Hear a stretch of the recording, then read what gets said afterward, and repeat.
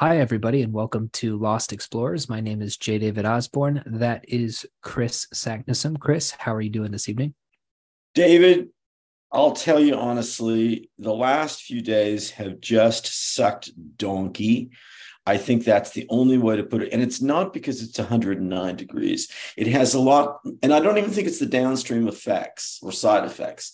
I think it's just a lot of administrative nonsense and crunching of just the pressures of sheer social system collapse and foolishness and the ever grinding stamp press of financial anxiety, and the fact that really you can't get through to any human beings. You're always talking to automated systems now and going around in a loop. Or in some cases, they say simply, there's a major state services. They just say, we have a technical problem we can't resolve.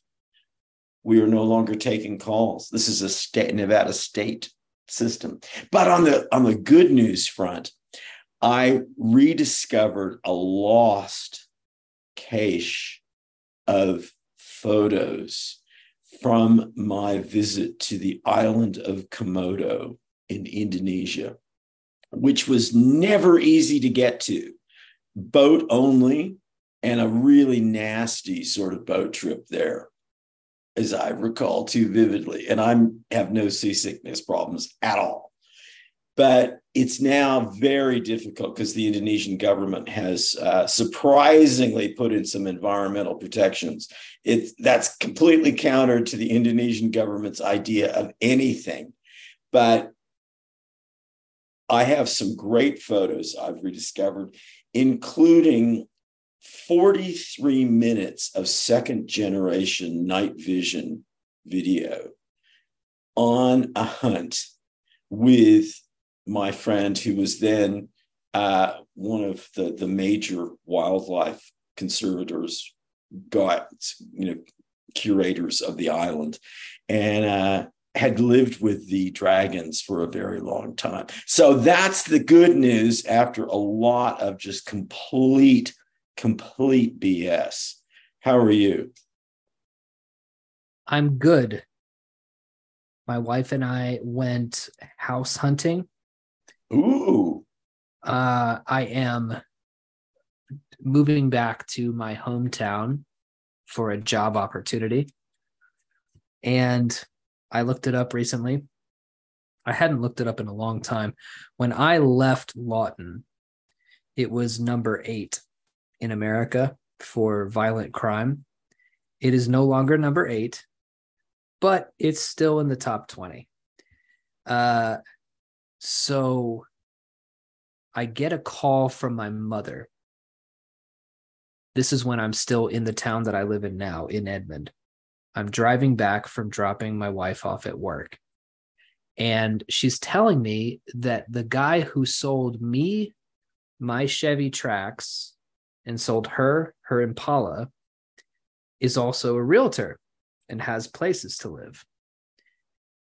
So she says, he just told me that he has a place that he's renting out for $900, but for you, he'll do it for $750. And so the first thing I say is, what's wrong with it? And I can hear him laugh on the other end of the line. Mom's there at the dealership getting her oil changed.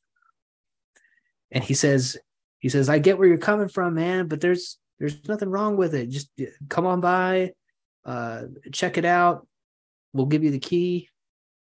And so as we're talking, there is a white car pulling out of a Chili's parking lot at 9 a.m. And they just kind of go. I swerve out of the way to avoid a collision, very close, and they would have hit right where Gus was. So I swerve out of the way. And so I'm doing this preamble to the story because I believe in signs. I believe in following signs. And I make the connection immediately. I'm speaking to this person about this house, and we just very nearly got into a potentially very bad car accident. But I say, okay, I'll check it out. So we're down there yesterday. We pick up the keys. We're driving through the neighborhood, and I'm replaying what this car salesman was telling me in my head. Safe neighborhood. Nobody does anything crazy. There's no real drug problems, nothing. And I'm driving through this neighborhood, and I'm seeing toothless people skittering around. I'm seeing extremely tall grass. Apologize for being elitist about this, but I do look at people's lawns and see how well they take care of them. Yeah, I love this. I love this. So we are driving down a street called Oak, and this house is on 58th. So you need to turn left onto 58th from Oak going south. And right when we're about to hit that junction, I see an enormously obese woman with no teeth run out of her house yelling something at a very skinny man with a scraggly beard who hops into a white truck. I'm on edge. I'm watching this happen in the distance, about maybe 50 yards off as I'm driving up. I see him get into that car, and I'm thinking back to that premonition. And so I'm covering my brakes. I eventually slow a good distance behind him. Well, this guy gets into his car, throws it in reverse, and without looking, stomps on the gas pedal. So he is screeching in reverse towards my car. I don't have time to honk. I don't have time for anything. I'm in full react mode. I throw my car in reverse, and I'm driving backwards as fast as I can. So I'm currently engaged in a kind of reverse car chase down this road. All of this lasts about 5 seconds. He cuts his wheel, runs over a trash can, hops the curb, and then peels out in the other direction. And I'm thinking about what the salesman told me in my head. Safe neighborhood, no drug problems, no nothing. And then to cap off the story on an anticlimactic note, we get to the door of this very small, not bad looking, but old, probably built in the 70s, decent yard. But you can tell there's some peeling paint. There's some issues we'd have to take care of. We get to the door, and the key doesn't work to open the door. So once that key didn't work, it put everything into this perfect story in my head that began a day earlier with a near-miss car crash and a phone call, and ended with a reverse car chase and a door that did not open. Perfect. Just get that transcribed. That's lovely. That end was perfect. That was beautiful. That whole rap just reminded me of, and I'm in contact with her again because she's pitching on some art projects. She actually listened to me about some things. She doesn't think of herself as any kind of artist at all. Not when she was a student of mine. Really, really funny Black chick named Sharon. Mm-hmm. And she is one of those women with just an enormously expressive face. And she also she just has a snuggly personality. That's the way her friends described her as. Mm-hmm. And she did this art project of getting a video of her watching TV shows, but you don't get to see what the shows are. And she is so animated and involved. And, kind of she's wiggling on the couch. And sometimes she has a couple of friends, girlfriend, boyfriend, whatever. But oftentimes she's just on her own. And, she'll go, don't do it. No, David, and she would be saying, David, get out of there now, Right. And you get involved. She creates this, phantom story that is, you see the whole thing, but you've done that. Well, I'm excited about the job opportunity. You didn't tell listeners that you're going to be teaching in a public school system in sort of the area where you came from, which is no longer, as you say, in the top 10 crime, but it's still, yeah. And you've got a lot of things to hurl. But big congratulations on that, David. I think you're going to be a great teacher. And I hope it scares the shit out of you. And I hope you scare the shit out of them. And also have a great deal of fun. When does school start? I have to be down there on Monday to get fingerprinted and to have the board officially approve my hiring. They have to do it. It's a budgetary ceremony. So the school has offered me the job and I've accepted, and I'm going to do all the formalities on Monday. And then school, my first PD or professional development begins on August 1st. So quick, I'm getting thrown into the deep end. I'm glad that you said, I hope it scares the shit out of you, because I haven't felt even a little bit of fear yet, but I know that I will. But for me, that's exciting. Yeah. I like the idea of, because I have a certain level, I credit this podcast, but I have a certain level of confidence in speaking. And I've worked with children before, and I know that going into it, I have to meet them in certain ways, right? I can't talk to them like I talk to you, is what I mean. No. But but that confidence is carrying me through what might be to some people a feeling of being thrown into the deep end.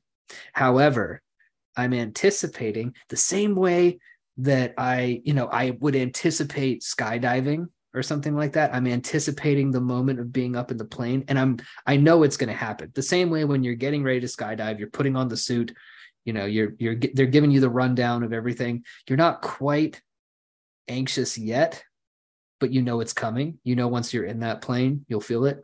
That's where I'm at right now.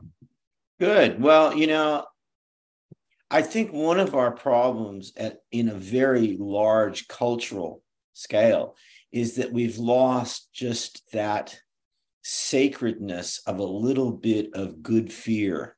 I haven't spoken to for a bit, but a Navy SEAL friend, talked about dog fear, the smell of the pack and the smell of conflict and the smell of oddly, the smell of the butterflies in one's stomach, if that's possible, and I think that all of that adrenaline rush is really great. And performers all around the world, and it is a performance gig. You're in show business, whether you think of that or not. I'm going to be back teaching too, not in only like a month's time. And you never know what you're going to get. I mean, I think I've told you about the Iraq vet who, brought in all of his medication, which took a whole old-fashioned Gladstone bag. You know what a Gladstone bag? This beautiful old, yeah.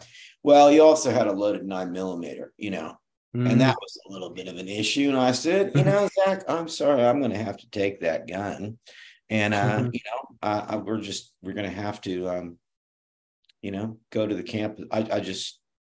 I said, I'm just hoping you're going to hand me the gun, because I'm going to take the gun one way or another. And he was cool about it. So you never know. And maybe this is, and I'm not in any way supporting the violence and the dangers that teachers face today. I have nothing but empathy and respect and anxiety. I worry about Lisa teaching, even at elementary school level now. I worry about my neighbor at the condo I moved from, who, basic Clark County garden variety teacher, no pretensions to be anything different, 44 years old, gets stabbed. And her husband just said, I'm sorry, you're never going back. It's just not worth the risk. And there are risks, but there are also risks just of engagement with the whole process is just so damn demanding. and energizing though too. And I have complete faith in you that this is the right timing for you. I wouldn't have said that, 160 episodes ago. I think you were completely capable and tremendously interesting for people that age. But nonetheless, I think that you're ready now, and I think it's going to be cool. And I mean, you've faced some challenges, I have a good vibe about this. And my son, we went to, the reason why we were in town in the first place was we were going to my sister-in-law's graduation from Votech. She's a nurse now. And my son did not take his nap and was in a mood. So I took him out because I don't play this bullshit where he screams and cries and I disrupt everybody else's time with his nonsense. I take him out and we hung out in the lobby for a bit. And while we were hanging out in the lobby, the door opens and a woman walks out. This woman looks nothing like his mother at all. She's good looking, so they have that in common, but nothing else, really. And he goes, "Mommy?" And I say, "No, that's not your mommy, kid. That's seeing the woman reminded him of his mother." Yeah. You see what I'm saying? Like, so all of a sudden now he wanted his mom. And I said, "No, your mom's inside. We were out here," and I had been feeding him applesauce. And when I said, "No, your mom's inside," he looked at me and he went, and he spit the applesauce all over me. So I've been doing that for 2 years. I don't have very much pride left. Well, that's good. I think that's good because that may not be one of our most valued survival skills. It's no. I did, just real quick though, for listeners, I don't want to insinuate that taking a public school job is somehow, to me, this feels. I have felt a great sense of calm and purpose since I was contacted about this job and subsequently hired for it. It feels absolutely correct to me. I agree with you 100%. I do think that the difference between me when we started this and the me now is substantial. And the me that I am now is well equipped to do this job and to do a good job. I'm going into it with a little bit, that good fear. The sacredness of good fear is a phrase that you used that I'm going to use from now on. I have some of that good fear, but I also I'm allowing myself to have a little bit of naive optimism about the whole thing. Good. Everybody's in a hurry to tell you how stressful it's going to be and how bad some of the kids can be. And you want to tell them, yeah, I know that, but let me be optimistic. What's wrong with that? Well, I did share a little bit of this just very, very elliptically with Lisa, because she's so important to me and you're so important to me. And she's a career teacher. And she said, look, absolutely in advance support of what you just said. Do not listen to the Eeyore depressive, broken down, worried people who are really the problem in the school system. And they're in every job. They're in the post office. We enshrined that. Is the post office all those people? No, it's not. Anthony, my postman, is out there at 112 degree heat, kind of kicking butt and listening to, Pharrell Williams, or something like that. Don't listen to people who are negative, particularly people who are coming from the friendly side, the kindness side. And yet they're so perversely negative, cynical, and sold on the hopelessness of people. Don't do that. You're going to be good because you're going to find some good allies. And that's the thing. You're going to be great with the students, no doubt. But you would need to find a couple of faculty colleagues that are not doing the down in the dumps thing, because, and just be bold and just go, no, I'm not doing you. I'm not doing you. I have the good heart. I have the strength. I have the inner purpose. And I know this is important. And I'm sorry you are so shriveled and, you've collapsed morally inside. And I just am not going to be part of your implosion, I wouldn't be doing it if I didn't think that I had something to give. And if I didn't think that this could be a net benefit for those kids coming in the room. If this was just another job, I'd work at freaking Target, man. I would get a job that I didn't care about. I care about this. And I think that that's going to show, and it'll be very interesting. This podcast, I think, will be a nice document of my segue into this stage of my life. But I'm keeping the sacredness of good fear close. I'm extremely optimistic, and I'm extremely ready to go, dude. Like, I'm ready to start this thing yesterday. I was telling my wife this the other day. I was like, the only thing that's bothering me right now is I'm putting things into boxes in my house, and I'm wandering around, but I'm ready to just, if they said tomorrow you have to go into the classroom, I would say, okay, cool. What am I doing? I'm ready to go. When you hear the horn blow, you better be ready to go. That is the only spirit that the gods listen to. Everyone's worried about God. I'm talking about gods, all of the spirits, all of the ghosts, all of the ancestors. That's the spirit they listen for. Absolutely. Yeah. Thank you. Do you have a band and an aphorism for us today?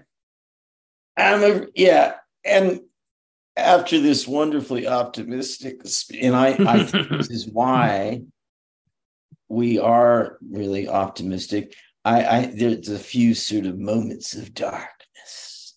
This band is called The Community. And their first album is called Disappear, but the A is the little at sign, and peer is P-E-E-R. Okay. Disappear, I get. Yeah, as in your cohort. And here's the deal. A superficially EDM group that mixes dubstep, hardstyle, and dark rave into an operatic concept story about a group of teens that create their own social media platform goes quietly and insidiously viral. Then everyone participating begins to blink out of existence, as if lost in some paraphysical black hole. Fans don't just vanish. They were never here at all. And the memory decay factor speeds up the more recently someone has joined the community. All the music is backmasked or underlaid with a version of itself running backwards with progressive decay, so that there's a constant subliminal Doppler effect of lost ghost sounds fading and fading beneath the ever-present, slightly eccentric and oppressive beats. That's your best one yet. That sounds like a Brian Evanson short story. Or it could be a Brian Evanston novel. That, to me, it rides that fine line between, and it's perhaps because I do listen to EDM and dubstep frequently, that feels like a project that I can really picture. And it's probably one of you, it's definitely your spookiest band yet. If not one of the more spooky, imaginative challenges you've come up with. So bravo on that one. You dig it. I'm glad you dig it. And I think we should give a shout out to Brian. Brian Evanson is a writer. I've never met Brian, but we have some exchanges via social media. I'm certainly a fan of his. It also bears a little bit of influence, I think, from Tad Williams' series Otherland, which really I think was kind of the best computer simulation sort of extravaganza that never got turned into, the phenomenal success of the Matrix and on and on. I think and that on. one won a PKD award, I think, I want to say. Other one, it should have. I think I don't know much about Tad's fantasy writing, but I did read that. The books are a bit bloated. I think he ended up sort of getting married to his British editor in the midst of that, and maybe needed a bit more editing or something. But there are some wonderful things in that, and I think he's a great writer who, kind of like Rudy Rucker, I think that out of the people who really hit the big time, you and I both, in terms of 1990s cyberpunk or speculative fiction, post-Ballard, speculative fiction, we kind of missed the huge commercial payoff of the Matrix and on and on and on. Otherland is over 1 million words, by the way. Just throwing that out there. I just looked it up on Wikipedia. The tetralogy is over 1 million words. Yeah, see, it's just we were mentioning another writer off mic who, I really think that editing and the discipline of crunching and really not blowing out huge books is so valuable. And I really take that I just spent so much, hours and years of painstaking work. And I think now people should bleed for their words. I really do. I think that, and one of the workshops I actually do is we carve, we stone carve.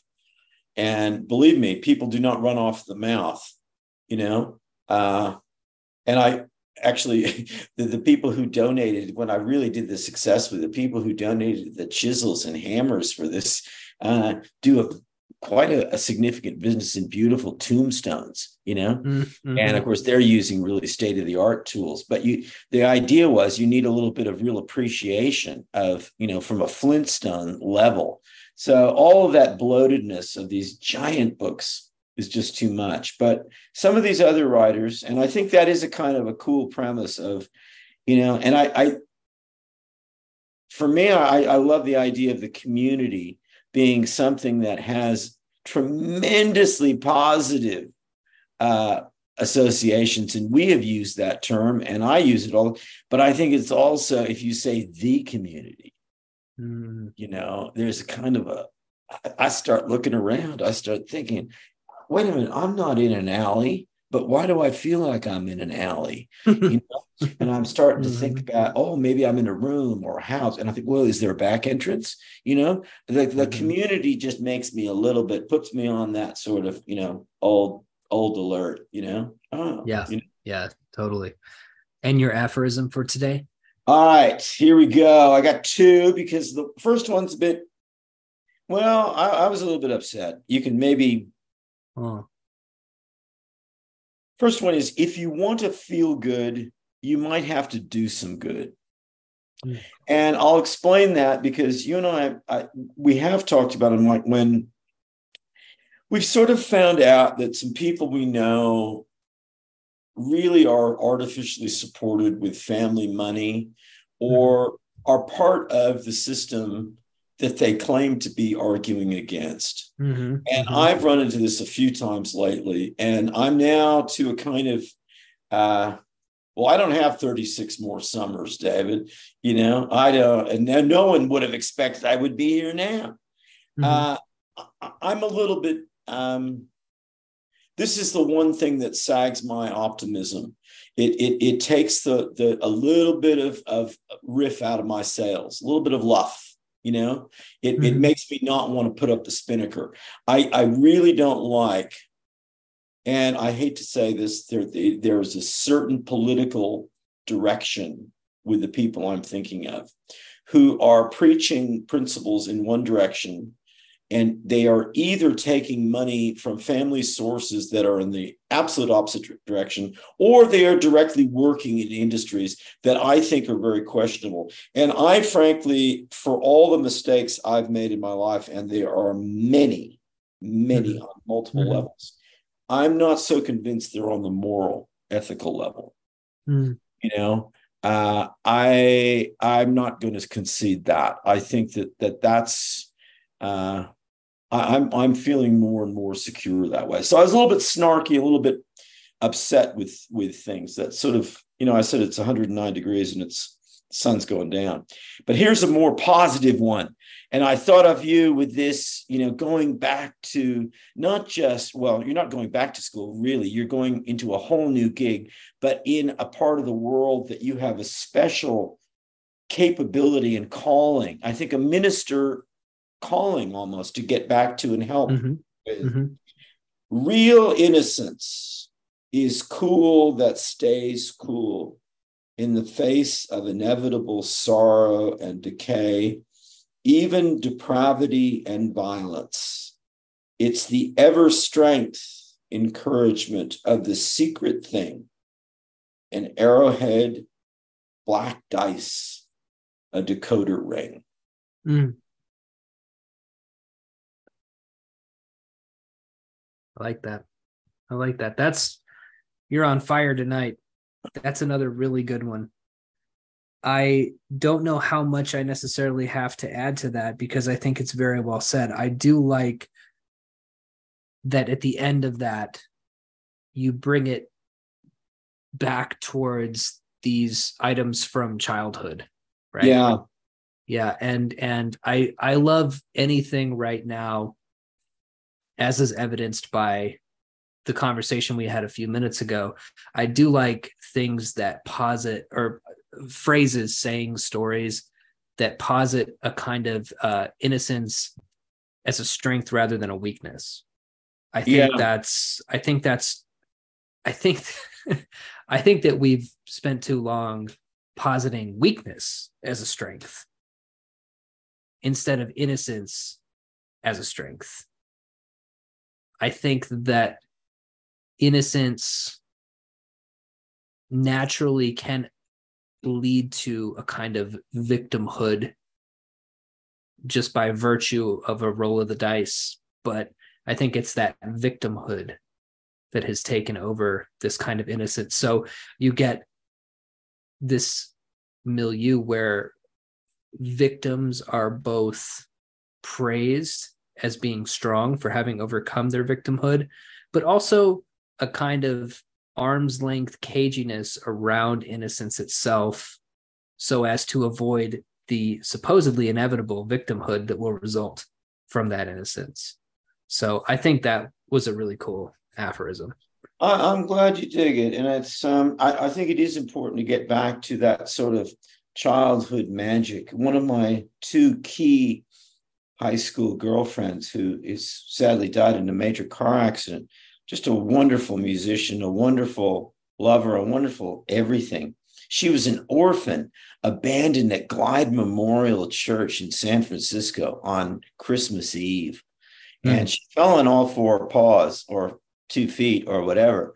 But one of the first things she did when we got sort of cozy was she showed me and shared with me some of her girl magic, and it was fabulous. The first piece was a Tiger Beat magazine cover that had a jackknife that she'd thrown into it.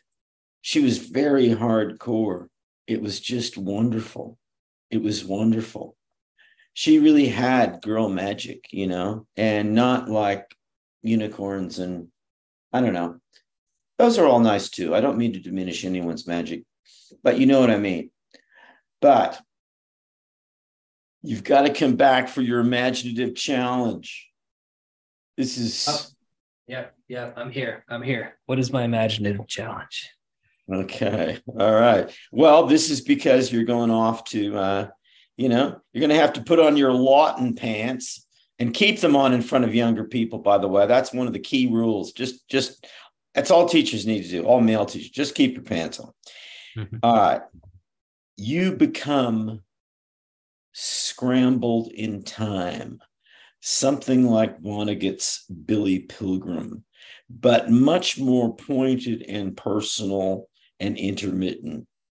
Sudden, abrupt ruptures might find you in the presence of Gus at your age now, Rios as a little girl of 8, and your mom at 21.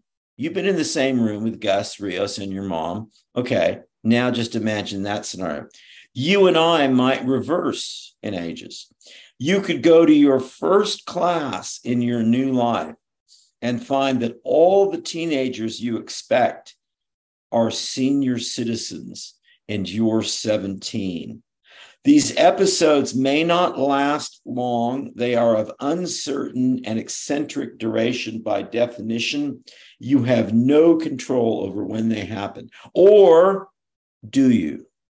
Must you find some way to navigate these time shifts in order to avoid insanity or suicide? So I think you might pick one major time shift, take us through that, and maybe give us a hint of in a TV sense of what's happening next. I mean, how long does the normal time frame that you're in last? Give us a sense of the physics of this a little bit. Okay. Do you have any questions? It's complicated. It's complicated, but it's fun too. It's got a definite playful element and it's very open-ended.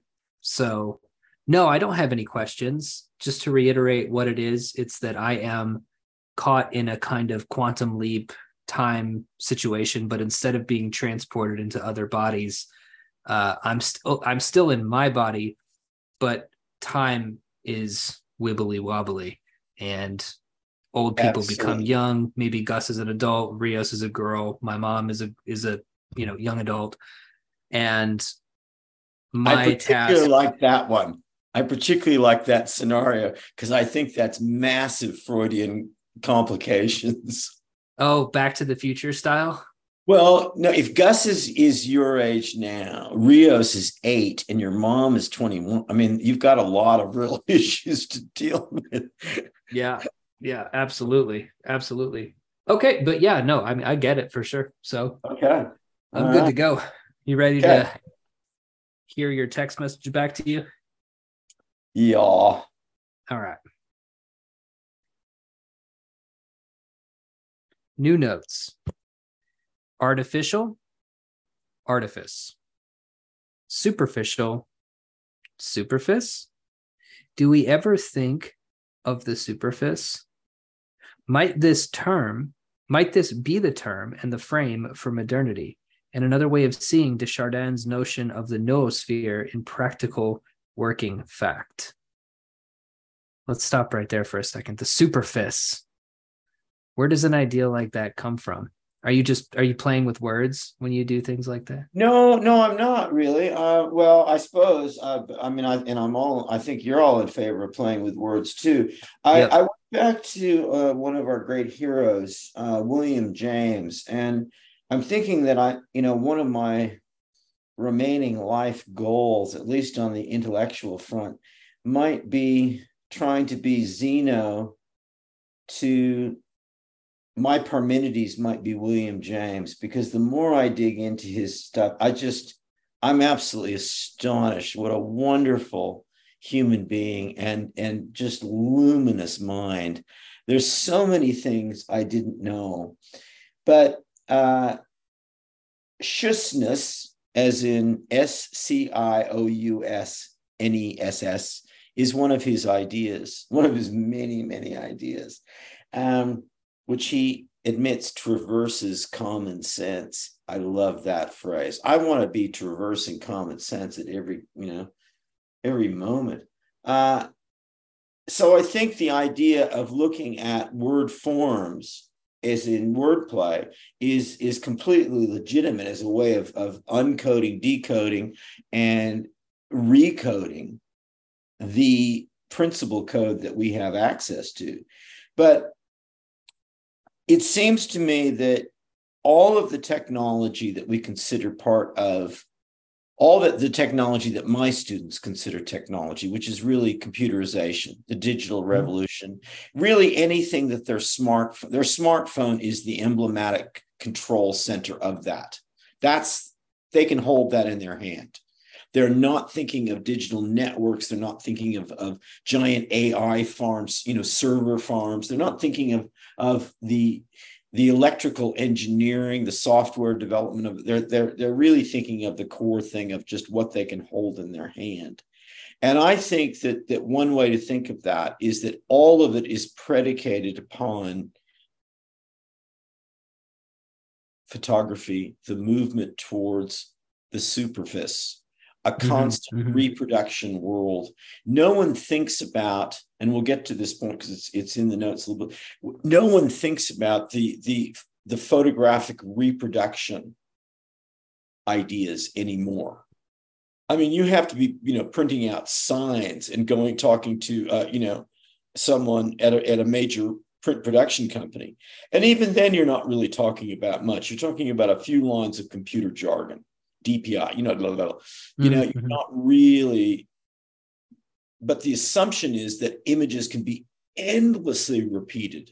There is no original. I mean, this is why, one of the reasons why fine arts photography has just kind of dropped out forever is there is no negative. Remember that there were a lot of stories and TV shows, we've got to get the negative, the original. Nah, that's all gone now.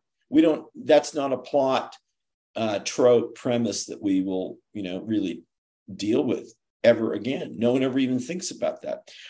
There are many MFA programs in photography where nobody has any darkroom skills whatsoever. You don't know the smell of the chemicals and why they smell dangerous. One great friend of mine said, they smell like women. I don't know what kind of women. I think I'd get locked up for saying that, but they're dangerous and they fascinate me. And I said, Henry, I think you got to come out of the dark room. Let's go have a drink and do some people watching. And he goes, oh yeah, okay, right. But he had a point, that there is some sensual physicality to the notion of imagery, which has been completely degraded down level. And I think what we've seen in one way maybe is an enormously speeded up. And remember, photography gave us that ability to think like that. An enormously speeded up evolution. And we're starting, because this is the major element of communication in the modern era, I think it's important that the evolution maybe be emblematic and analogous to all of human evolution, just super speeded up. And we've gotten to a point where, what would the internet, what would anything be like if you remove imagery? And it was just text. Well, and this is precisely why in my, the last MFA workshop I did, I got some help with the equipment. I brought in Morse code signalers. And people at first just freaked out. I said, no. We're going to write something together using Morse code. We're going to get really crude and simple and basic and see how, with what kind of facility we can build something. And in the end, it was very, very powerful. But we've lost even the text idea. It's just everything has become so instantaneous and transparent that then there's no need for the communication at all. It's not even telepathic. It's just like, it's the same message blinking again and again and again. It's more like the static nature of a billboard that never gets changed out in the middle of the desert, for a casino that's long closed, I think that's kind of where our communication and our language is really headed that way. But the superfice, I think, is ultimately a mindset that assumes that all grammars, all syntaxes of any kind must be invisible, transparent, and instantaneous. So they are like idiomatic expressions, and hence the enormous rise in slang. If you have to have it explained, well, sorry, that doesn't work. So we're going to bring everything to the level that you don't need anything explained, but it could be completely jargonized or abbreviated. And abbreviations form a huge part, as you know, of my next phase of thinking. And we've talked about how abbreviations are the mother or father of all confusion. They're the entity that produces confusion, because it's not just a gloss, and there is no such thing as a gloss or a synopsis. I mean, all of those are enormously strange ideas, absolutely bizarre ideas in the minds of ancient people, for instance. I would suggest, I think that wouldn't register at all. So the Superfice is technology-based, technology-enabled, but it really is a deep mindset of disengagement with physical texture, context, time, and the kind of space that the bodies we might hold in our arms in love occupy. That's great. That's great. As you were saying, it goes on. Photography has opened miraculous windows of vision. The Crab Nebula in Orion, the jeweled crown of a milk droplet falling, a single taste bud on a tongue. What would medical diagnostics be without X-rays, CAT scans, and MRIs? And yet, it's impossible to avoid the fact that as these techniques have become more pervasive, actual day-to-day physical alertness and attention have greatly diminished or adopt a very narrow, is it foci or foci? Foci, yeah. Foci. Of all the elements I emphasize in my classes, this is the note that rings loudest and most tellingly with my students. They are literally hungry for seeing on their own. Tiny things, incidental things. What is incidental and unimportant? What does a message mean if it's not clearly freighted with the social import current this week? As a field of human inquiry, this is one key aspect of aesthetics, and it's remarkable how little attention this field has received over the last 50 years. Susan Sontag's On Photography and John Berger's Ways of Seeing leap out as core texts still. Do we even think of photography/film as a process anymore? And then we go into the digital revolution, but I want to pause there for just a moment to talk about the narrowing down of focus that is allowed by technology, and how you mentioned that your students and young people that you work with seem to be hungry for that. So they, in their perception, they have outsourced, to use a word I use a lot, that facility to technology. Right. And they want that kind of Columbo, Sherlock Holmes ability to really observe and interpret back. They want to get that back, because now they can't find the pizza place down the street without Google Maps. Exactly. Look, and this is a big rave and rev up for you for getting in touch with students. I really, in almost, well, not 100%, but of course, but I have tremendous respect for my students. I have tremendous disrespect for my colleagues who are truly, I believe, putting forward a program, certainly in the humanities, of very simple-minded social indoctrination that I think is very, very weak. But a lot of people just aren't interested in teaching. But if you are interested in teaching, and that means you're interested in listening, what students love to do is they love to play and they love to compete. Particularly students of color, they have been passed and looked over and just given, you go ahead, we don't want any trouble with you, and they want to engage. They want the ball. They want the ball. They want to play. They want to.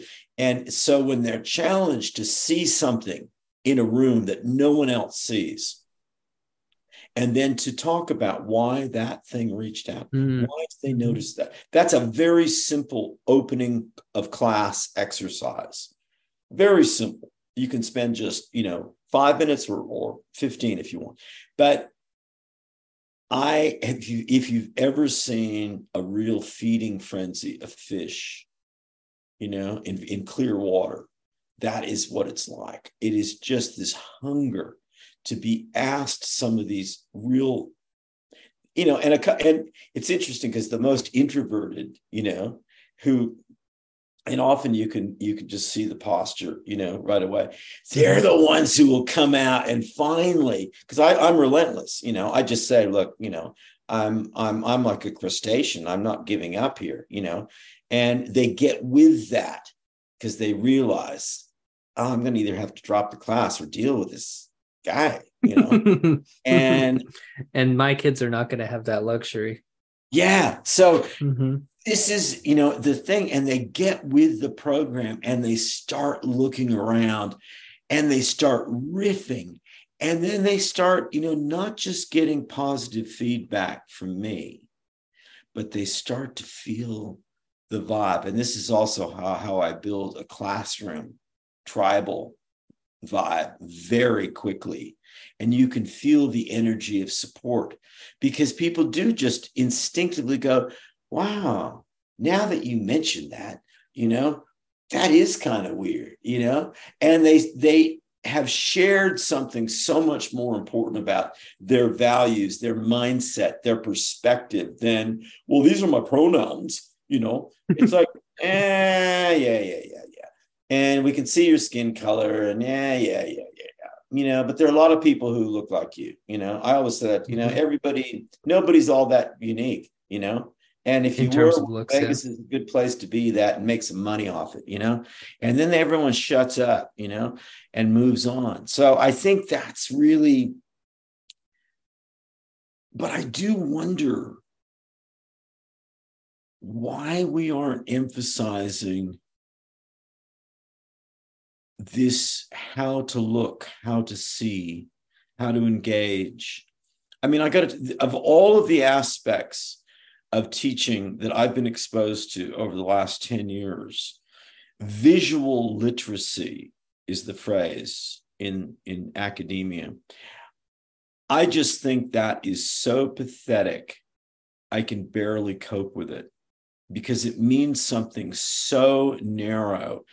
At the start of the show, people would know I give David 5 words to, and he has to sneak in 2 across the course of the show. And the ones tonight are particularly, well, on the surface, they're very linked.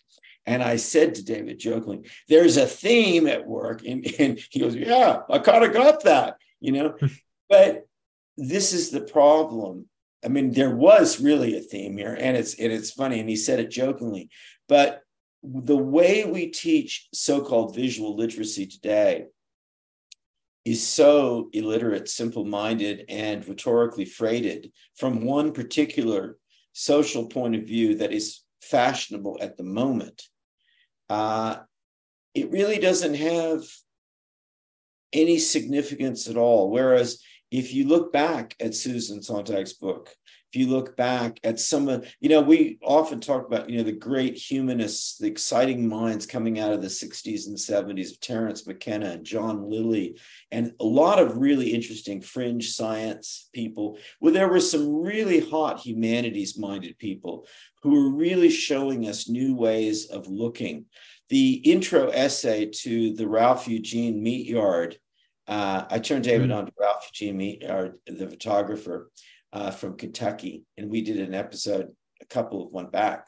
Some of that writing is so good in terms of critical analysis and insight.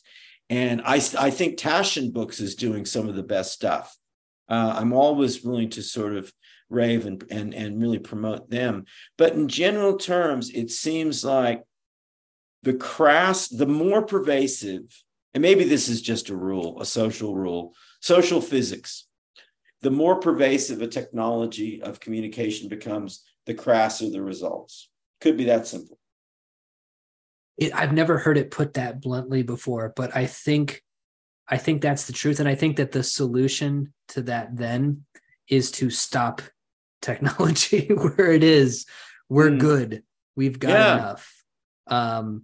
We've definitely got enough. I like that a lot. Which leads nicely into this. Do we even think of photography/film as a process anymore? The digital revolution has totally subsumed the printing/reproduction revolution in imagery. And now we've moved completely into the realm of enhanced imagery, CGI, and AI modified and fully generated images, the Superfice. Like characters in sci-fi shows wondering if they're computer simulations as they get blown to bits, our world gets ghostlier and more absurd by the day, every day. Meanwhile, people can't pay their bills. Behavioral disorder, children's tantrums are real enough. A teenage girl commits suicide because she doesn't look like an influencer on TikTok, and city streets are filled with squalor that certainly smells real. Students of color in my classes continually share their coded word faces. DEI to them means photos in university brochures and on the website. They see no genuine interest in retention rates, graduation successes, test scores, achievement, and career placement. Image alone has become content enough, despite the fact that most people are aware that imagery is often utterly artificial. Is this another, albeit giant, case of something magical, even sacred, becoming profane through massive overuse? Is the democratizing of miracles really a good thing? So it seems to me that the fact that these kids don't care about their futures, their successes, their careers, what have you, and they just care about the image, it's definitely a kind of presentism that is brought on by these images. Wait, no, let me clarify. They care. Their assertion is that the university doesn't care. Their assertion is that that faces means just an insincere attempt on the part of this state university of 35,000 students, 30,000 students, to simply present a diversity, equity, and inclusion front, but that all of the realities that might be, driving that, student satisfaction and contentment, graduation might be kind of important. We have one of the lowest graduation rates of particularly African Americans, which is remarkable given the number of students accepted. So you would think that some of these administrators on, very high six figures often would sometimes be thinking, well, maybe we should actually get more Black students graduating, because it doesn't look so good when we take them in and then what happens to them? Oh, we never even ask what happens to them when they disappear. Right. So, I mean, that's the thing. It's not that the students aren't caring. They are cynical about the adult presentation of imagery as being fact. So they're not fooled. Interesting. So this asymmetry between the faculty and the students, or the administrators, I should say, and the students, feels a lot to me like the cynicism and the nihilism that was around materialism when I was growing up, when Fight Club was a popular movie. And it seemed like the thing that people wanted you to do, that the man wanted you to do, was to get a 9-to-5 office cubicle job and buy a bunch of stuff from IKEA that you don't really need. Their version of that, because so much of it is digital, has moved from material possessions, and by that I mean tables and chairs and clothes and that kind of thing, into a kind of cynicism and nihilism about their image and the way their image is going to be used. Their version of getting into the cubicle is having their image, their exterior, used as a kind of as a cog in a big machine that keeps these administrators in their high six figures. Absolutely. And I think that you have done what you do so well. Last episode, we called Lasers on the Prairie. And I think I was really referring just to David directly in that as a kind of laser on the prairie. I know. I just like that. I pick out phrases that I like that you say, and I make them the title. Yeah, well, I think that was good. I think you deserve that title, and it was a good title for the episode. But I think using a very simple, well, it's not simple for everyone, but it really is simple, and it can be very, very clearly visualized. And I think this is where a lot of my thinking with my new writing is trying to get some analogy where I need analogies and models to work with. I want to get them so clear they can be visualized. And I'm thinking that David, with his diagrammatic skills, might be called upon. He doesn't know that yet. He just found out. But I think the use of the word asymmetry is very, very helpful, because it suggests that something enormously complicated, and it may be that there are certainly levels then, downstream to explore. But the first thought is really there is an asymmetry. And we started off the whole series, 160 episodes, ago, talking about schisms and fundamental chasms in contemporary culture. And I think that in a way, asymmetry is a much clearer way to start thinking about it, because it sounds more hopeful. It sounds as if something could be adjusted, or at least I think it can just be aesthetically and analytically grasped in a way that a chasm, and I live near the Grand Canyon, so there's no resolving the Grand Canyon. I'm faced with that. That to me is, I'm kind of moving from the chasm schism to asymmetry in a kind of Venn diagram sort of sense. Mm-hmm. And I think that was a beautiful way to put it. And I think that, for instance, you could run a workshop on pitching that idea to a few people, get them out with butcher paper and pens or whatever of certain kinds, and let them try to define that asymmetry visually. And I think if you had, 50 to 100 of those and sort of composited them, you'd have a very, very interesting mandala, a more complex labyrinth mosaic rendition of that idea that I think would really, really be interesting. And I think that's the kind of thinking, because we can't really give up media and imagery, but we can do imagery that is more engaged. We can do that. We can certainly be potlucking and potlatching imagery. We can be interrogating our own assumed knee-jerk, splat at the wall visions of things. And we can also have fun and play with them in a more innocent, self-accepting way of going, someone said to me the other day, pine trees are racist.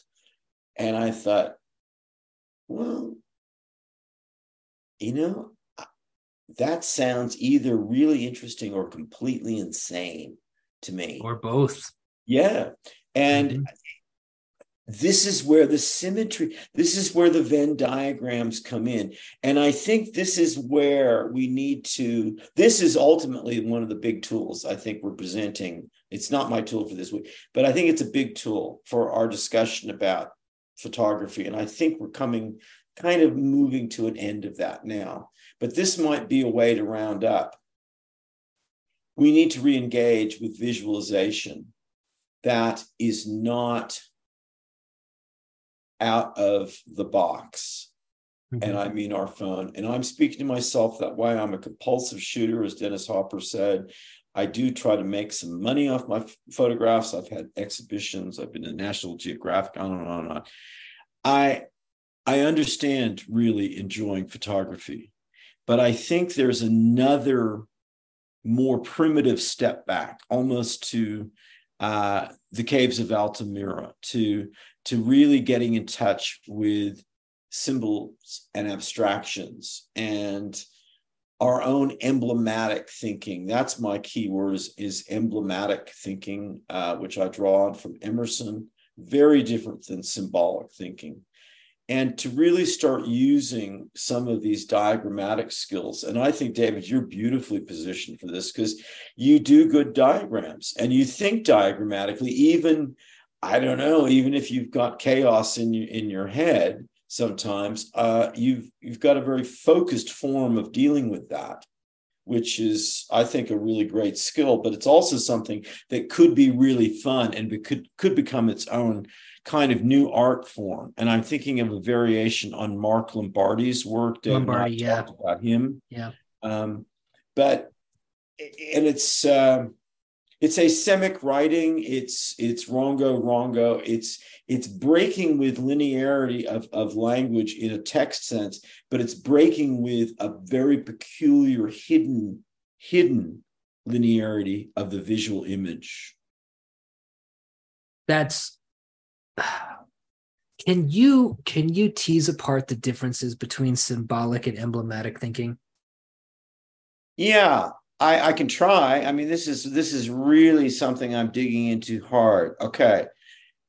Symbolism. Well, let me when I was doing my guest lecturing thing at Seattle University, and I think I mentioned some of this, there were some pieces of work from other classes up on the boards. They were on the side, so they weren't behind me or, and I was just a guest, and the host faculty member didn't feel inclined to do anything with them. One was a series of what I just happen to know are linear algebra equations. And I'm not going to apologize for knowing why it was that branch of math and not another. And another board, there was a Hello Kitty sort of style, little drawing. And my host didn't feel any inclination to erase those. And I thought, oh, okay, I understand that. And sort of. But I thought, it's interesting with the Hello Kitty sort of caricature cartoon thing. I mean, and I think we have talked about this on the show. I thought, if it was a swastika or a caricature version of a penis, for instance, there would have been something that would have necessitated a response. Mm-hmm. Well, that valence, that meaning is not inherent in the symbol itself. We know that because swastikas have had many different meanings over the years, including some enormously positive ones, right. Anciently. I mean, it's not, so symbols require an infrastructure of abstraction, kind of like the scaffolding that you might see, even the bamboo scaffolding you might see even in downtown Shanghai today. You think,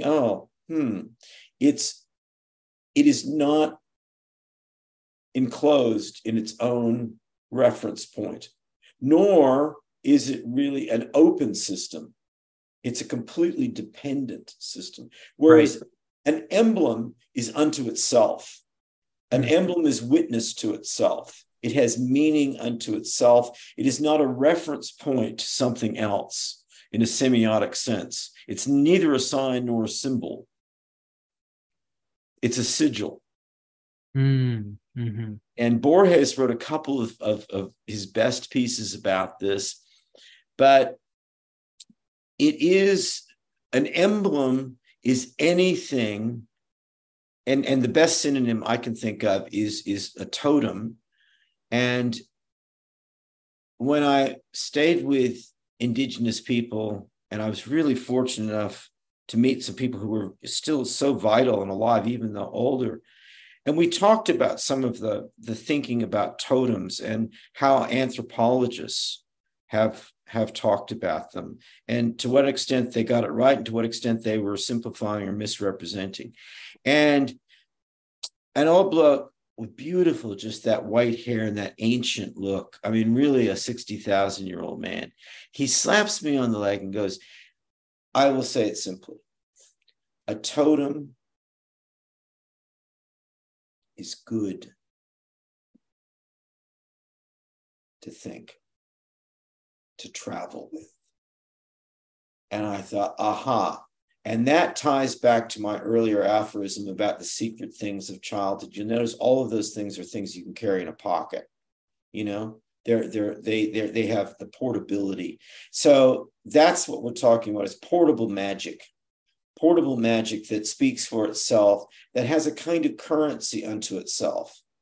Think really hard about what a bartering economy would really be like, and the invention of money. Think how I had a $1 bill in my hand, and it was just like this old, really just tawdry crack horse sort of thing that just should have been, I almost felt like it would have been kind to burn it, but it's a symbol of something. It has meaning because of that.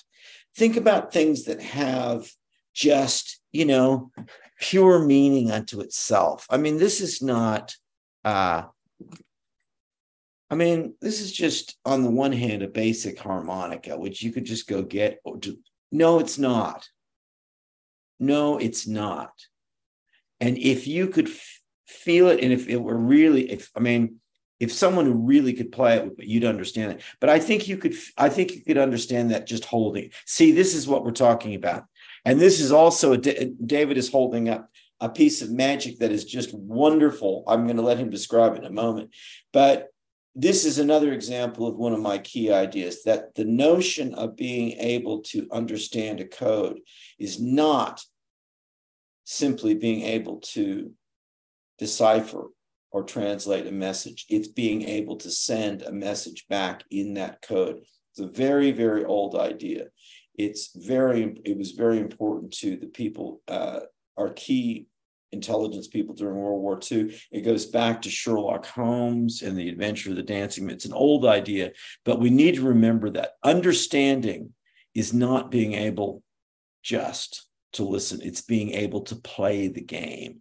And this is absolutely essential to the whole idea of communication and memory and how it works. David's first instinct was to hold up a totem from his world, and I'm going to just let him describe that. It is a trickster guardian figure that I purchased on a Pueblo reservation in Taos, New Mexico, carved out of pine by the shop owner's son. It depicts a man in clown-like face paint carrying a knife in his right hand. It's a cool Rorschach test when I show people this thing, because some people see the knife first and they miss the smile, and they miss that he's carving up a watermelon with the knife. Yeah. And I like that about him, because he does have this alarming look to him. You'll notice that one boot is painted red. It's kind of hard to see in this light. And the other boot is green. Yeah. Right? But like the watermelon. So he's got these mismatched shoes, these great frilly boots, and a lot of fringe, and just a total look of the kind of shaman that you would see in native tribes, or even, in some Korean or Japanese traditions. And he has been protecting and keeping my office and my house company since we brought him back. And I got nothing but good vibes from him. When I went into the Pueblo, into the shop, to instantly called out to me.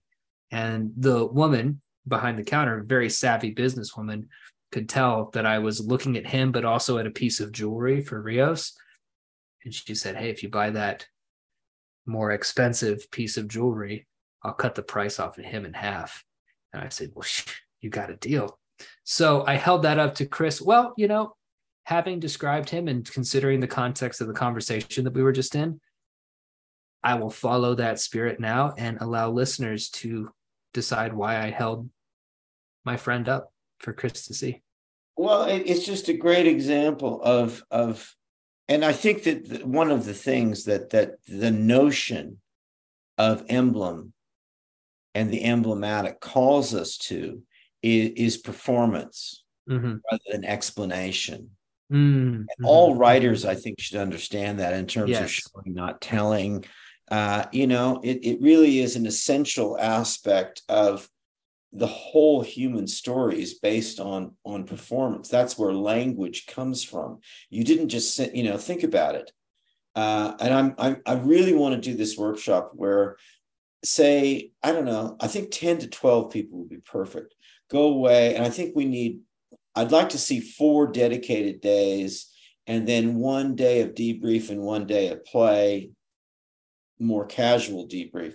But the goal is people have to invent a new language, and just even facing even small bits of that challenge are really, really difficult. But the emblem idea really confronts the core problem. Heraclitus said, you can't step in the same river twice. And we get that and we go, oh, yeah, and it's both beautiful, but it becomes a platitude. And yet think about that. If we really can't step in the same river twice, well, then why do we think we can? That's insane. Ooh, I like that. That means that our whole program is predicated on a fundamental denial of obvious reality. And it tiers and ratchets and scaffolds its way up from there. And the emblem is the call back to the question of, can anything not be unique? And that really reverses the great question of all Greek philosophy to begin with. Is the world one thing or many? Mm-hmm. And they really took that question really seriously.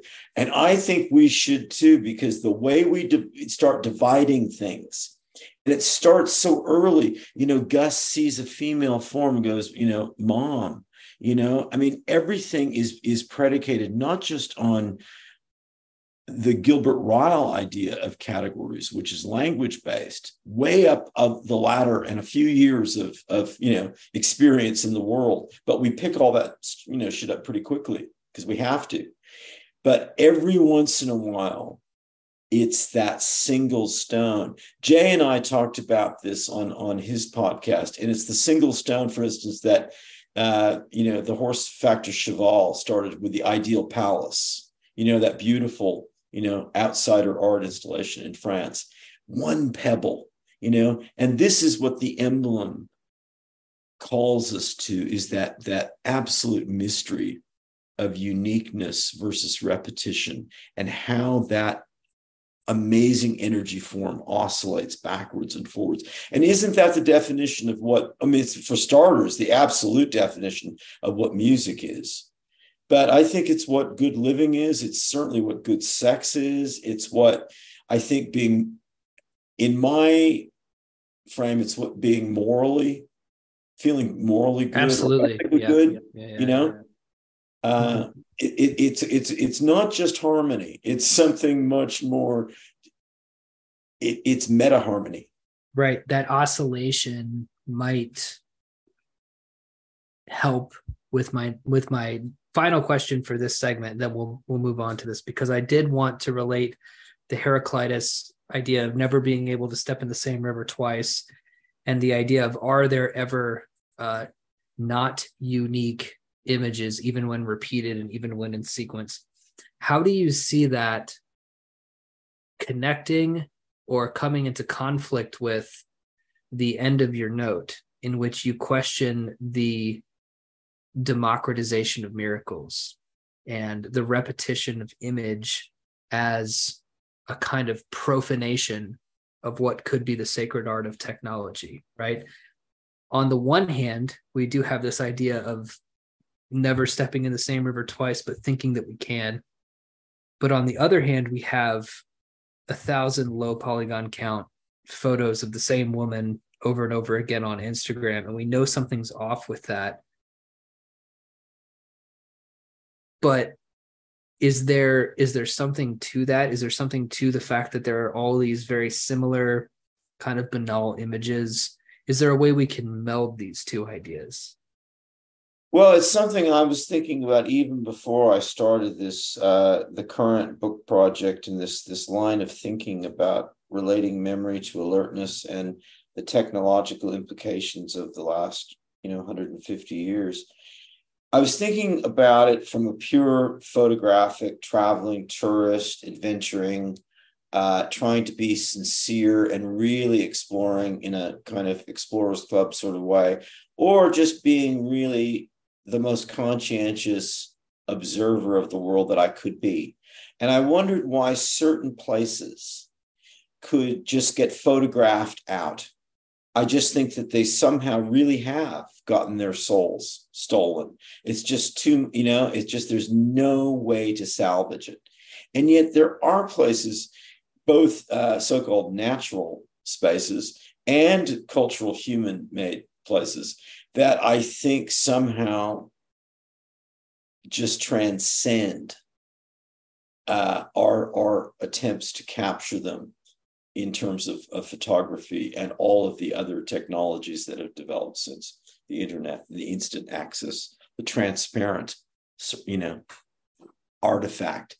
I don't know what it is that and I think that it probably is ultimately going to be somewhat subjective, but I don't think always, of what, well, particularly how certain places manage to kind of psychically defend themselves against being looted. And I think there is maybe something in this when we talk about individuals in terms of charisma. We have talked about there are celebrities who are true stars, and I was just looking at a picture of Steve McQueen when he was dying of cancer at only 50. And he's still more man than a lot of people walking around today, who are supposedly, in that category.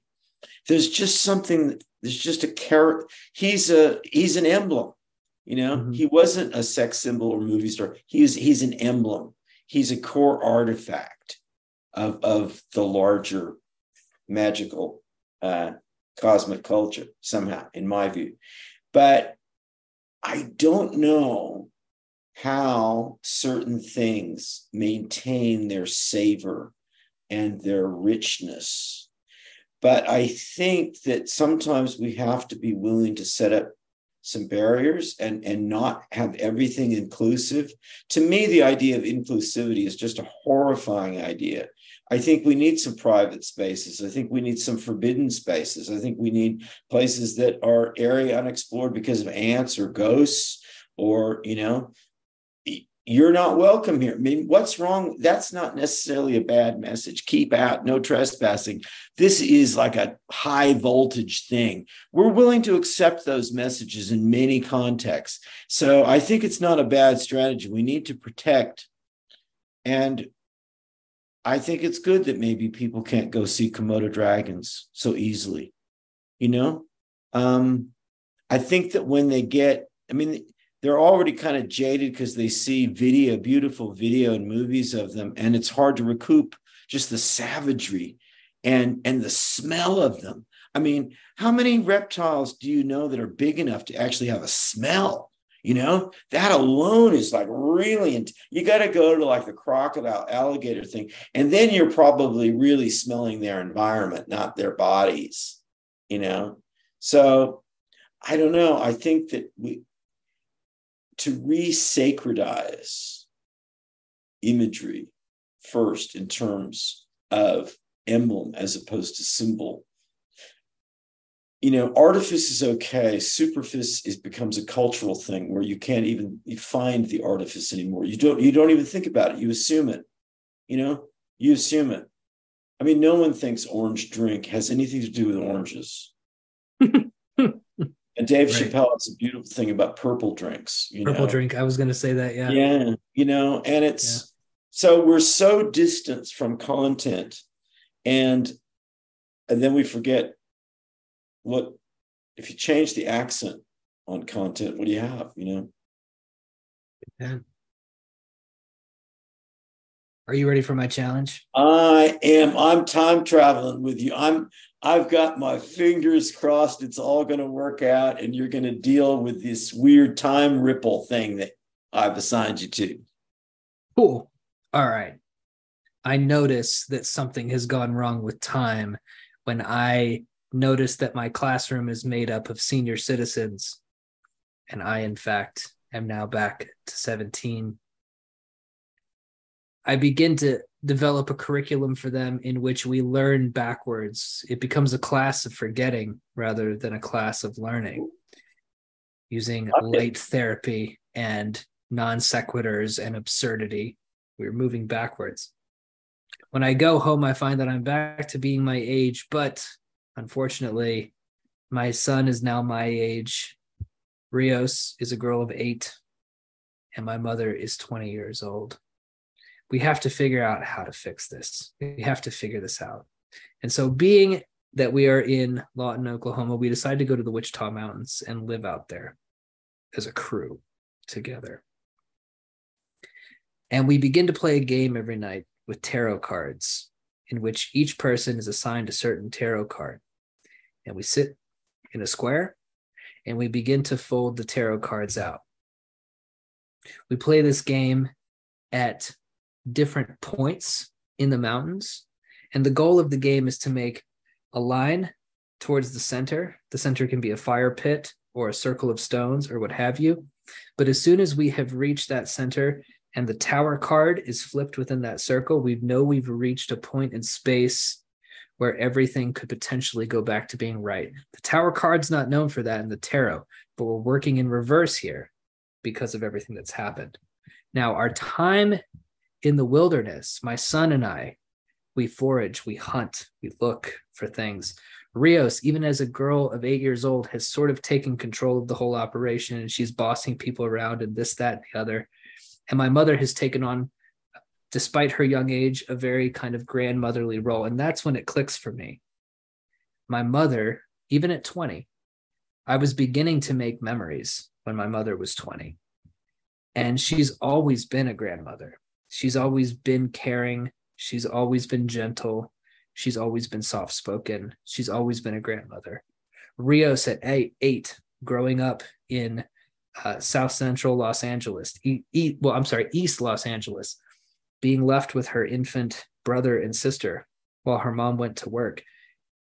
My wife, even at 8 years old, had to be a mother. So she's always been a mother. And my son, hunting with me and gathering with me, even when he's my age, he's always been my companion. So I find these things out about them as we search for a way to get time back to the way that it was. Oh, I really like that. I think you really rounded up that really nicely, and really, it's sort of it doesn't sort of, it directly suggests that we form fairly early, and that's not the only form that we take. But there are some things that are really essential, to us. And that really resonates with me because I wrote down before we got online that one of the key things about my approach to memory is that it relates directly to character.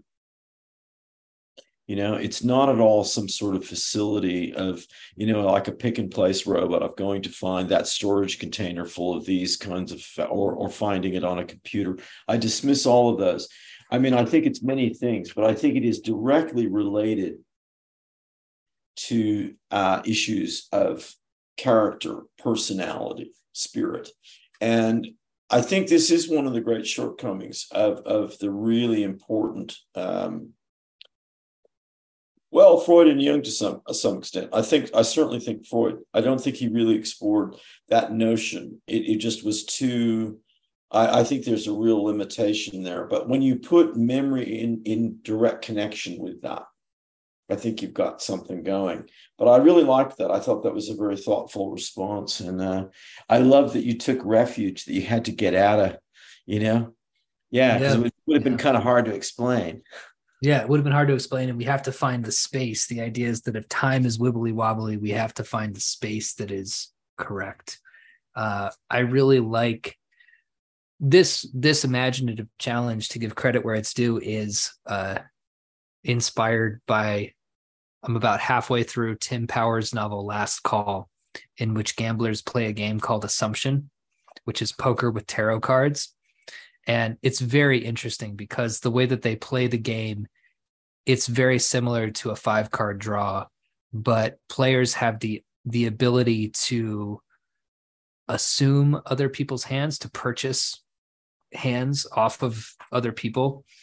And then when and if that particular hand wins, they're able to claim an assumption in which they, in the context of the book at the beginning, you think it's just that they win a fraction of the pot, but it turns out to be something much more spooky and occulted as it goes on. And this game of assumption that they're playing is actually, it has ripples through time, through decades, even through people growing into maturity and then becoming assumed. You can kind of see where that's going. Yeah, but weird games with the tarot. I think the tarot is such an interesting and emblematic system as well. The tarot is not symbolic, it's emblematic. I think it's a great tool for playing these kinds of games that you and I are talking about, right? I have a big curtain in my room that we got off the internet. It's a blanket and it's of the sun card, 21. And it hangs over, and it's a young boy on a horse, and the sun is looking down very stoically at the boy on the horse. And there's just something about that Rider-Waite-Smith deck that is just beyond all symbols. And I think that once you get into that looking for the white car that's going to hit you type mode, the tarot really becomes, well, this might be bad for a podcast, but it becomes something that's kind of beyond words, and it means something a little bit more, which is, I guess, what fortune telling and divination really is. Well, I think that's an interesting sort of direction to go to, in coming up soon from many, many different points of view. I think that, there's a whole issue there with the compass, which was originally, certainly from the Chinese point of view, a divination device, and not really seen at all in terms of what we think of it now. So there's a lot of interesting sort of ways to go there. But I think that one of the things that we really could do and need to do as sort of part of our larger mission, and it's going to help me a lot with my book, is to really flesh out in very conversational 7-Eleven fluent terms what the distinction between the emblematic and the symbolic is. I think if we could really I think that would be an enormous contribution. Other people have a lot to say on this, but I think the way we will do it and peel it out is a good sort of direction to move into, because it's enormously confusing to people. It's just enormously confusing. And they might not have any framework for ever thinking about it that way.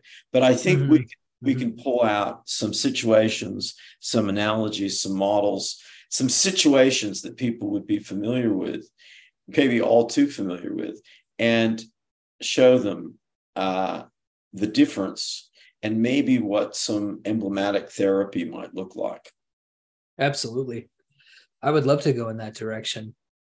Do you have tools and tips for us today? Or a tool? I do, and I think that on this note, I'm going to roll out a fairly significant tool, which may need this kind of treatment, a couple of bites at the apple.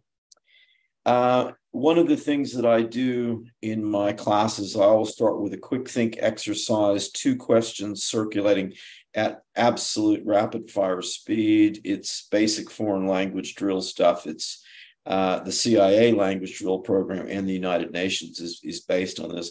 But it's a good way just to wake people up, to connect people, to disconnect them from their phones and whatever they were doing the moment they stepped into the classroom, and connect them. And some of my categories are really simple, quick, a kind of fruit, kind of vocation, a major, foreign city. And it does work. It builds morale, it builds rapport, it gets people thinking, it makes them a little bit less shy. But one of the interesting things is if you do this hundreds and thousands of times with people around the world, And I do insert some other odd, categories. For instance, something you might find in a drawer, I'm always listening for how people form categories and how people make categories. I think this is building on the Gilbert Ryle thing is really, it's at the heart of everything. It's really at the heart of everything. But I have a rule that when anyone comes in late, they get to hear 3 responses, and then they have to infer or deduce or induce. This is a beautiful introduction to where induction and induction cross over and oscillate back and forth. Now, some things are easy, okay, you can do, fruit or numbers. Yeah, that's easy. But I make it difficult, and I move, and always I have one kind of street rodder, ghost apocalypse, fringe figure of whatever kind of gender, but somebody who's the late person who's good at inference. And it kind of becomes kind of part of the show. And we hope that, that person comes in late, because then we can put them to the challenge. Well, think about, if you go to games, think of the categorical difference between games and sports. Hunting is a sport. Is it a game? We get into some really, really deep issues. And here's the tool. It's the Category-Inference tool. I think in order for a category to make sense at the fundamental playground level, we need to be able to infer it in exactly the context of my students. They get 3 possibilities, more than 2 and less than 4, the magic number of 3s. But if a category isn't robust enough, sensible enough to be inferred from that, and it's not saying that there aren't other category descriptions, people don't need to worry about that. But if someone can't give a credible answer, that's how categories work in practical terms. That's how people who aren't really all that thrilled about the philosophy of language and concept can get their hands around category decisions. You get to hear 3 words. What is the connection? If that's not clear, well, maybe there's something wrong with the category. And I think that's a beautiful, simple acid test. You don't even need any acid. You just need a big, a stone you could smash. It's just really blunt, primitive, effective. This is why teaching is going to be so cool for me, because I'm absolutely stealing the inference game for late students. Terrific. It's so much fun. It sounds like fun. What? Give me what's the inference? An easy one. Monopoly. Sorry. Candyland. Well, they're all games, right? Yeah. That's easy. That's like on the level of the fruit or whatever. But something else, something that's a bit more difficult. I'm going to start writing these down. Time travel, coming back from the dead, never having to go to sleep.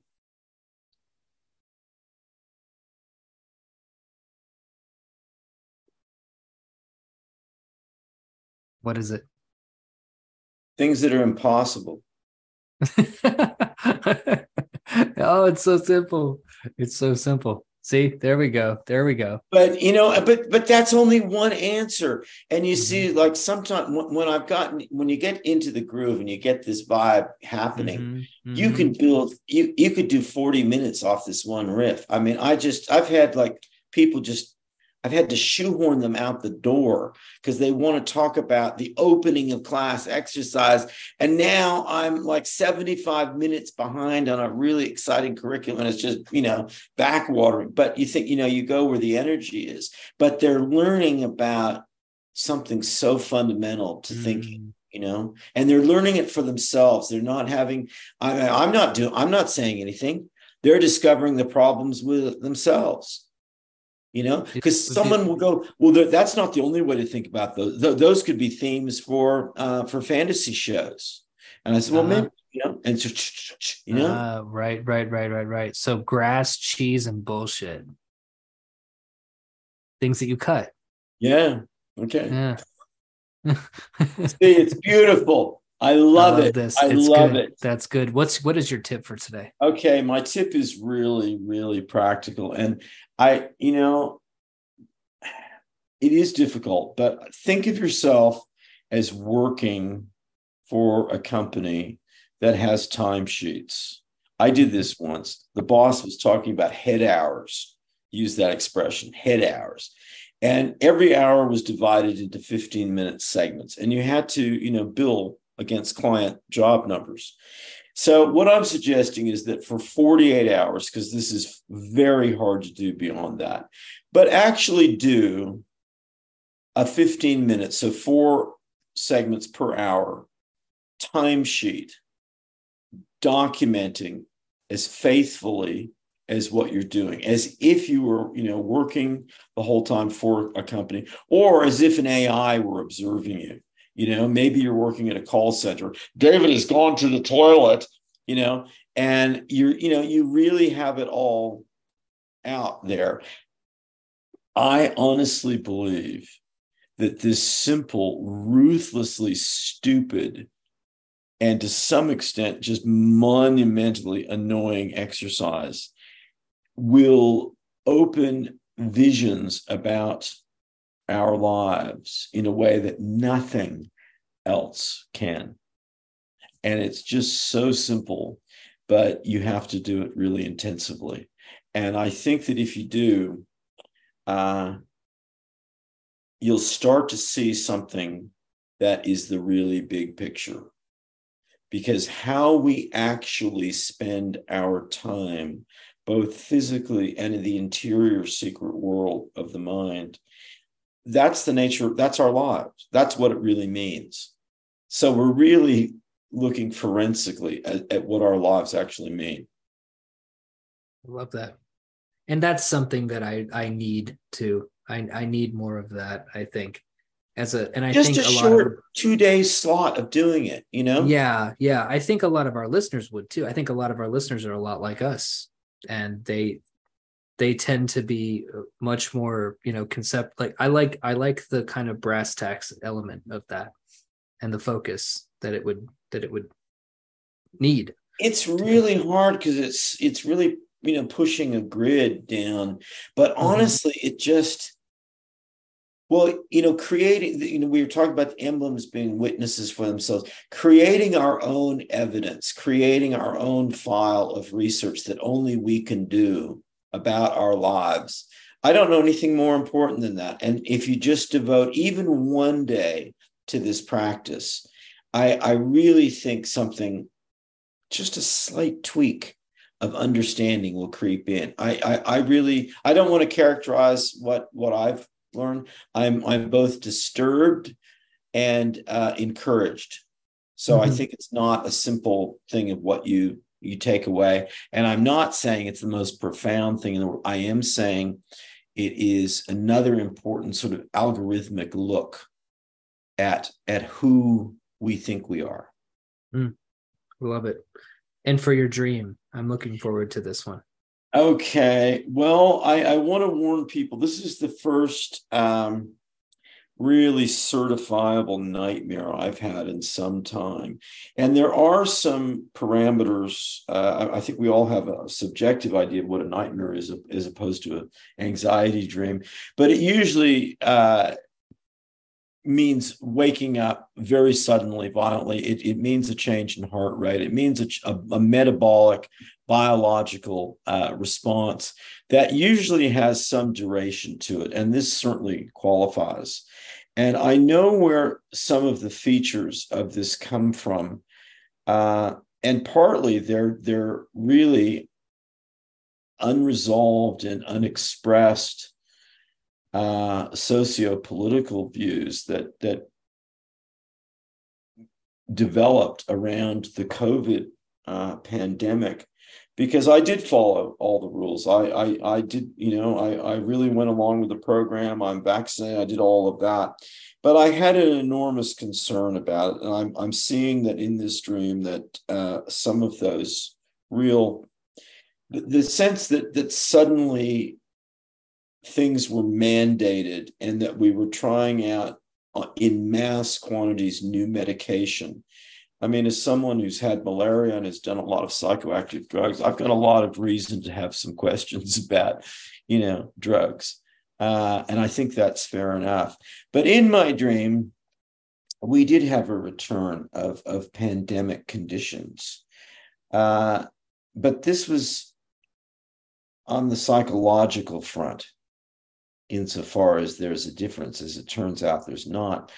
What suddenly began to ripple out across the world was just a massive fundamental epidemic, pandemic of depression. And it very, very quickly became more severe because the pharmaceutical supply, which is really along the lines of your basic drug dealers. I don't know if people have done any research into how many, particularly Americans, are on some form of medication for depression. It looks to me so much like, Harlem heroin dealing or drug dealing today, anywhere. It just is, it's out of control. Well, in addition to this pandemic of very fundamental depression, there is a supply chain issue. So people who were on medication just have cut off access, a little bit like the problems with toilet paper and certain canned goods during the COVID epidemic. But people suddenly just cease being able to get out of bed. And the quietness and the totality of that sense in the dream, I have never in my life, and I went back to my dream index going back 3 decades now, and I can say that I've never had anything that was so quiet and undramatic and ungorish and unmonstrous and just as pervasive as the kind of gloom that settles over a city when there's a major bushfire. We've seen this in some eastern cities in America from the Canada bushfires, or fallout from a volcano. I'm thinking of kind of almost when Krakatoa blew up in, I think, 1889. I mean, in the big scheme of things, not that big a deal. And yet, for 2 months, ash was drifting around the globe and there were blackouts all over the place. But this was a blackout, kind of gray out, white out, that I could see through it. But it was such a pervasive sense of just chilling dysfunction. And I woke up with a sense that I took something out of the dream with me. And it was the one, I've got to call everyone I know. Just reach out to people, just connect. And in a way, I really do think this is the way we could just go out with a total whimper of people just succumbing to a kind of catatonia. I don't really see that that's not possible. I think we're seeing that in many cities already through drug use, through mental illness problems. But I think a general second stage level of catatonic inability, or certainly paralytic, not being able to deal with really the range of interactions, retreating. And what is depression if not great retreat? Fetalism, it's just, that's what it really is in its extreme, not being able to move. So that was my nightmare. And it really, but I was happy to wake with the thought of call everyone reach out in some way.